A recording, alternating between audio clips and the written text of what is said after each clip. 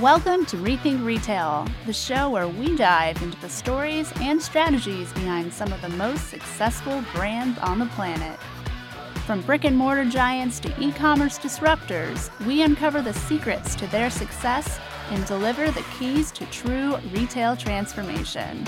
So ask yourself, are you ready to rethink retail? The future of retail starts now.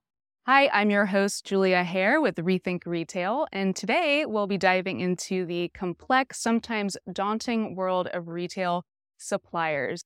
I'm joined by an expert, Wynne, who is the Chief Executive Officer of Acosta Group, where he leads 37,000 people across North America and Europe. And he's led teams at some of the biggest CPG powerhouses in the world, such as Coca Cola. Welcome to the show, Brian. Thank you, Julia. It's great to be here with you today. Thanks for inviting me to your podcast. I've been looking forward to it all week. I want to dive into the marketplace. Mm-hmm. So, Brian, if you look at the current macro space of CPG, what are some of the challenges that brands are facing? Well, Julia, if you think about it, we represent over 2,400 brands. So we have really good line of sight to what's happening across the industry. And I think if you think about what the CPG brands are dealing with today, it's important to kind of look back at the really interesting and complex couple of years we've just come out of. So if you flash back to 2020, you have the coronavirus kicks in, right? And so I'll put the human element off to the side because there's obviously a lot of challenges with that, and I'll focus on the business implication. But what happens? So the world shuts down. Everyone stops going out. Everyone stays at home, and retail explodes, right? Because everybody's shopping in their local grocer for all of their needs. So retail explodes during that period of time. Following that, you have a period of supply chain starting to jam up, input costs starting to go through the roof for most of the suppliers. And what do? They start to raise prices, right? So they raise prices in 21 and 22. Retailers do the same thing. Retailers and brand owners are really aligned in trying to solve that problem of how do you overcome and comp this unnatural spike in retail and deal with the input costs that are going up. So that's what happened in 21 and 22. Jump forward to today, and you think, what are some of the CPG companies wrestling with? They're wrestling with, one, sometimes their costs are still going up, yet pricing is becoming less of a tool available to them, right? Because the consumer, over the last couple of years, has had such a dramatic increase in cost. If you take a look at the basket size, the average weekly basket size of a consumer, it's gone up 23% in the last 3 years. So that's a big hit on the average American consumer. So if you're a brand owner or a retailer, you're trying to figure out, how do I deal with that? How do I move forward from here? And I think a couple of things kick in. One is they got to think about, where's that consumer going? Mm-hmm. And how do I go where that consumer is going? Because they're starting to change their shopping patterns. Absolutely. And you're starting to see things like private labels start to play a bigger role, not just for the lower income consumer, but for consumers of every economic spectrum, right? They're all starting to think about value, right? So CPGs really got to get their head around the value equation and making sure that's right for their consumer. And they got to do that without really trying to take up more price. So what do? So you try to introduce things like new promotional strategies. And that's why the concept of revenue growth management, where pricing and the science of pricing come together for the consumer, that's a super emerging area of the business, both for retailers and brand owners, because they're trying to get the value proposition right for the consumer. It's one of the reasons why we at Acosta have built out a revenue growth management practice, specifically to try to help our brand owners try to navigate that very complicated environment that we're all in right now. So that's one of the big things that the brand owners are trying to navigate. How do I get unit growth back up, right? So if you look at the last couple of years, revenue growth has been good for brand owners and retailers. But units, the number of units that a consumer buys, that's been down. Mm-hmm. And so that has to change. If you're a brand owner, you need the consumer to buy and consume your brand on a regular basis. You can't just get price. You actually have to have consumption of the product. And so driving unit growth is something that brand owners and retailers today have as a mutual objective. And I think that's one of the biggest frontiers that we're all facing today. Interesting. I love how you laid that out in terms of what's happening and then drilled down back to revenue growth management, which you called a science. Mm-hmm. Would you say it's both an art and a science, or is it more science? It used to be a lot of art and a little bit of science. It's a lot more science now and a little bit of art, right? So I think both do play into that because you have a little bit of psychology of the consumer, right? Mm-hmm. So it's not an exact math equation. But today, there's ways to get at the algorithms around what a consumer is willing to pay for what product in what marketplace. And it's one of the things, we have one of the largest business intelligence groups in the industry.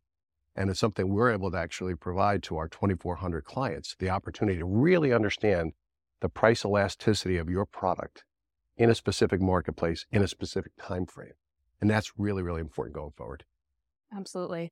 And one of the things I'm hearing a little bit more about in terms of brand management is retail media networks. Mm-hmm. Is this something you're hearing your clients talk about, or what are you hearing? Because 2,500, that's a lot of brands that Acosta Group works with. So what's coming up? Yeah, retail media is obviously a big growing area and a growing area of importance for all of our retail customers. In the past, there was less of an obvious return on investment back in the day. So brand owners were a little reluctant to spend their money on retail media. That's changed a lot over the last couple of years. Retailers have become much more expert at really being able to tailor their retail media to create a very effective ROI for the brand owners. So I think it's going to be a continually important area for retailers to invest in, to become great at. And it's going to continue to be an area where brand owners continue to invest. What are some of the things that the grocers Acosta Group works with are telling you? What are you hearing? Yeah. So it's great question. We do business with every grocer. In fact, if you think about it, Acosta's heritage is really in grocery. And so we have a long arc of knowledge of the industry. And that industry has gone through a lot of changes. If you really flash back in time, you go some years back, before grocers were really the main play in the marketplace, there was a grocer, a general store, a florist, a butcher, a baker, a candlestick maker. There were all these smaller kind of entities that consumers shopped in. And along comes the grocer, the supermarket, and they consolidate all of that into one solution for a consumer. Come here, get everything, right? And so grocers ruled the day for a long while, right? But then you jump forward to more recent years and you have the introduction of big box retailers, value players, e-com, right? All these things start to pop on the scene, and grocers now have a new competitive challenge in front of them. How do you stay relevant in that environment where the big box retailers and the value players have better offerings than they had 5, 10, 15 years ago? So I think all of the grocers are now at a kind of bit of an inflection point, how to reimagine themselves for tomorrow. How do I differentiate myself tomorrow? Because what's going to differentiate me tomorrow is different than what differentiated me the last few years. And we were just meeting with one of our largest Canadian grocers just a couple of weeks ago. And it was a fantastic story because the grocer that was talking to us was telling us exactly how they're trying to rethink and create new competitive advantage. In some cases, bringing things like the butcher back to the store, bringing a florist back to the store to try to separate themselves from some of the big box retailers or some of the value players. So if you're a consumer and you're pressed for cash, you're either going to go to the cheapest place to buy that product, or you're going to find some unique experience. And if you're a grocer, you got to try to figure out, how do I get that? How do I remain super competitive on price, yet differentiate myself in a way that the consumer wants to come to my outlet versus somebody else's? So I think the grocers today are at a bit of a fork in the road, and they're going to have to try to reimagine themselves and how they're going to try to be fit for tomorrow's consumer. So I think it's going to be a really interesting time.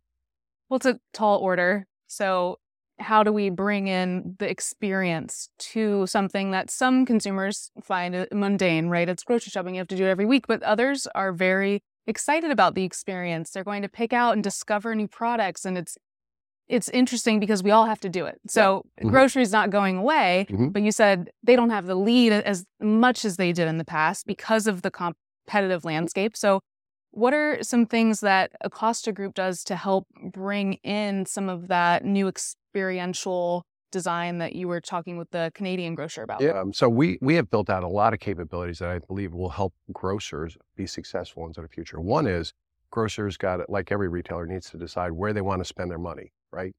And so in some cases, they outsource work to us, right? We can provide outsourced services at a cheaper price than they can do it themselves. That frees up money, right? So they can get that service done, and they get that service done for less, because we aggregate, if you will, costs over lots of different brands and retailers. So we can often provide a significant value for the retailer or the brand owner by outsourcing the work to us. The second part is, what do you do with the money, right? So you save some money, and then you have to actually start to apply that money in a way that differentiates you with your shopper. So really trying to understand, who is the consumer at your chain store, right? Who are they? And how do I customize my offer? And that's where our business intelligence group can come into play, because we have again, one of the largest BI groups in the country, we can actually help you, the retailer or the brand owner, figure out what are the exact triggers for the shopper in your store in this state on a Tuesday. We could help you with that. And that's, as a retailer, is where you got to try to put your money. So you want to try to take and save money in places that's not differentiating for you. And you want to apply those savings in areas that will differentiate for you and make your shopping experience that much better. Loyalty is so important for both brands and retailers, right?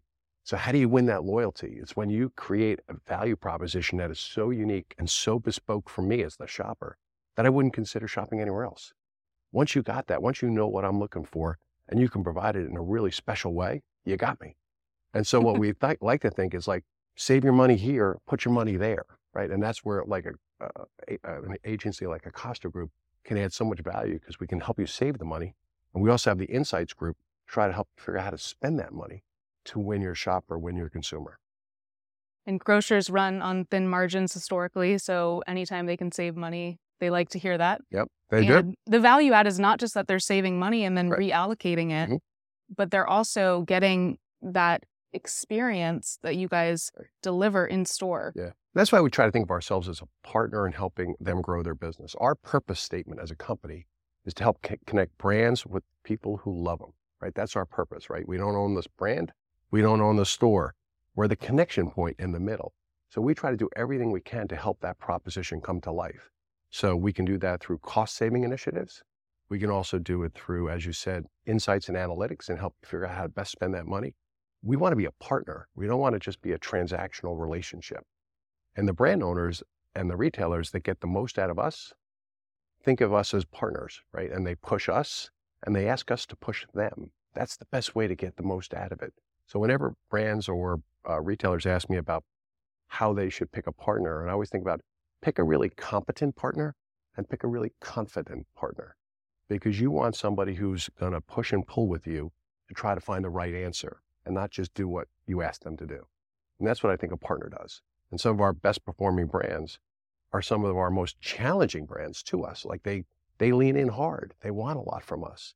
But then they'll call me up and say, hey, you better be demanding back to me because this is a competitive landscape. And if I want to win, it's going to take the two of us together to win. And a partner like Acosta Group, yeah, you're a winner because you've been around 95 years. 95 years. Don't we look great for 95? You do. And I would tell you, having worked for a couple of different brands with great heritages, and Acosta Group is a brand with great 95 years of heritage in the industry, leadership in the industry. But when you're at a heritage brand, you want to celebrate that heritage. You want to embrace that heritage. You don't want to be imprisoned by that heritage. So you got to continue to transform yourself and make yourself fit for purpose for tomorrow.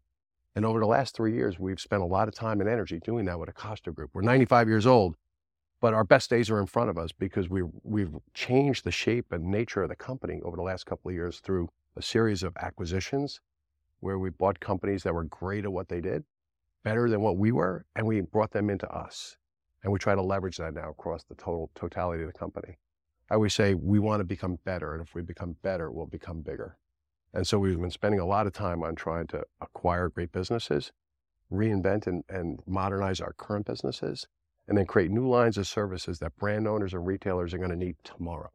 And so heritage is great, but you want to make sure you transform and build on that heritage. Absolutely. And heritage is a big word that retailers talk about a lot that have been longstanding, and retailers and grocers understand how important it is to transform their business because retail is always changing. So it's nice that Acosta Group operates in that same mentality. Yeah. If we think about CPG, what are some other things that you want to touch on in terms of what you saw maybe when you first started out in your career at Coca Cola to now? What is one of the biggest changes? I would say, I think like a brand owner, I've spent most of my career as a brand owner, and I think that's helped me as I moved into the Acosta Group because I think like the clients that we have. And I would say, some of the things have always been true as a brand owner. You got to be really clear about who is your target consumer, what problem are you solving for them, and that really hasn't changed. A lot of the commercial elements have changed and really thinking, especially now coming out of 2021 and 2022 and finding ourselves in 23, is really trying to make sure we got that value proposition just right. Because consumers today are changing their shopping patterns. It's happening as we speak. People are looking at everybody at every spectrum of income is looking for the right value proposition. And if they used to shop here and there's a better value proposition here, they'll switch. And as a retailer, that's a big loss, because once you've lost a shopper, a consumer, they may not come back to you, right? It's not just the one trip that you've lost. You've actually lost the attention of an ongoing consumer. So I'd say the value proposition is so much more heightened today than it ever has been. The other things I'd say are really important as a brand owner is revenue growth management, getting that right, and digital and omni, right? If you think about that today, people, those lines are blurry a little bit, right? It's not like I shop online or I shop in store and it's that discrete. I might look at stuff online. I might buy it in store. I might combine that with a pickup at the store. There's a bunch of different scenarios here. So I would say brand owners today and retailers today got to get their omni program really correctly. And we have built that out ourselves to make sure, as an agency partner to brand owners and to retailers, we want to make sure we are excellent at omni-channel sales and marketing. In fact, we've built out over the last 2 years a significant investment against each of those things, including one where we have trained and certified every one of our business managers. And a business manager is our associate that works at a retailer selling in brands. We've trained over 1,000 of them on revenue growth management and digital. Over 1,000? Over 1,000. We've trained every single one of our business managers on those two core emerging capabilities. And it's an investment, but it's an investment that we think is important, because we need to build Acosta fit for purpose for tomorrow and tomorrow's marketplace. And so revenue growth management and digital, super important. Omni is an umbrella over the top of that. So we represent, as you mentioned, 2,400 brands. 60 of those are billion-dollar global brands, and 1,100 of those are entrepreneur-owned brands, and everything in between. And so some of those brands would be brands like Coca Cola, big global iconic brands, Campbell's Soup, Sabra, Google, Samsung, Facebook, right? So I can list some of the brands everybody would know, right? Mm-hmm. World's most iconic brands. And then we have a bunch of small brands like Love Corn. It's a small little brand. It's an entrepreneur, started the company, starting to make a go of it. And so we have capability to help nurture small entrepreneur brands and capability to help build global, big, iconic brands. And on the retailer side, we touch everybody, right? So one of the things we like to say is in 2023, consumers shop everywhere. And in 2023, Acosta Group sells everywhere. So if you name a retailer, we do business there. We touch everybody. That's one of the really cool points. I always think of us as many to many. Mm-hmm. So if you're a brand owner, you're your brand and you touch a lot of different retail environments. If you're a retailer, you own your stores and you touch a lot of brands. We're many to many. So we get all these extra vantage points, and we get to bring even to a retailer that has great sophistication and great data. It's all their data, right? So they're the most knowledgeable about their particular store. But what they don't know is the store next door.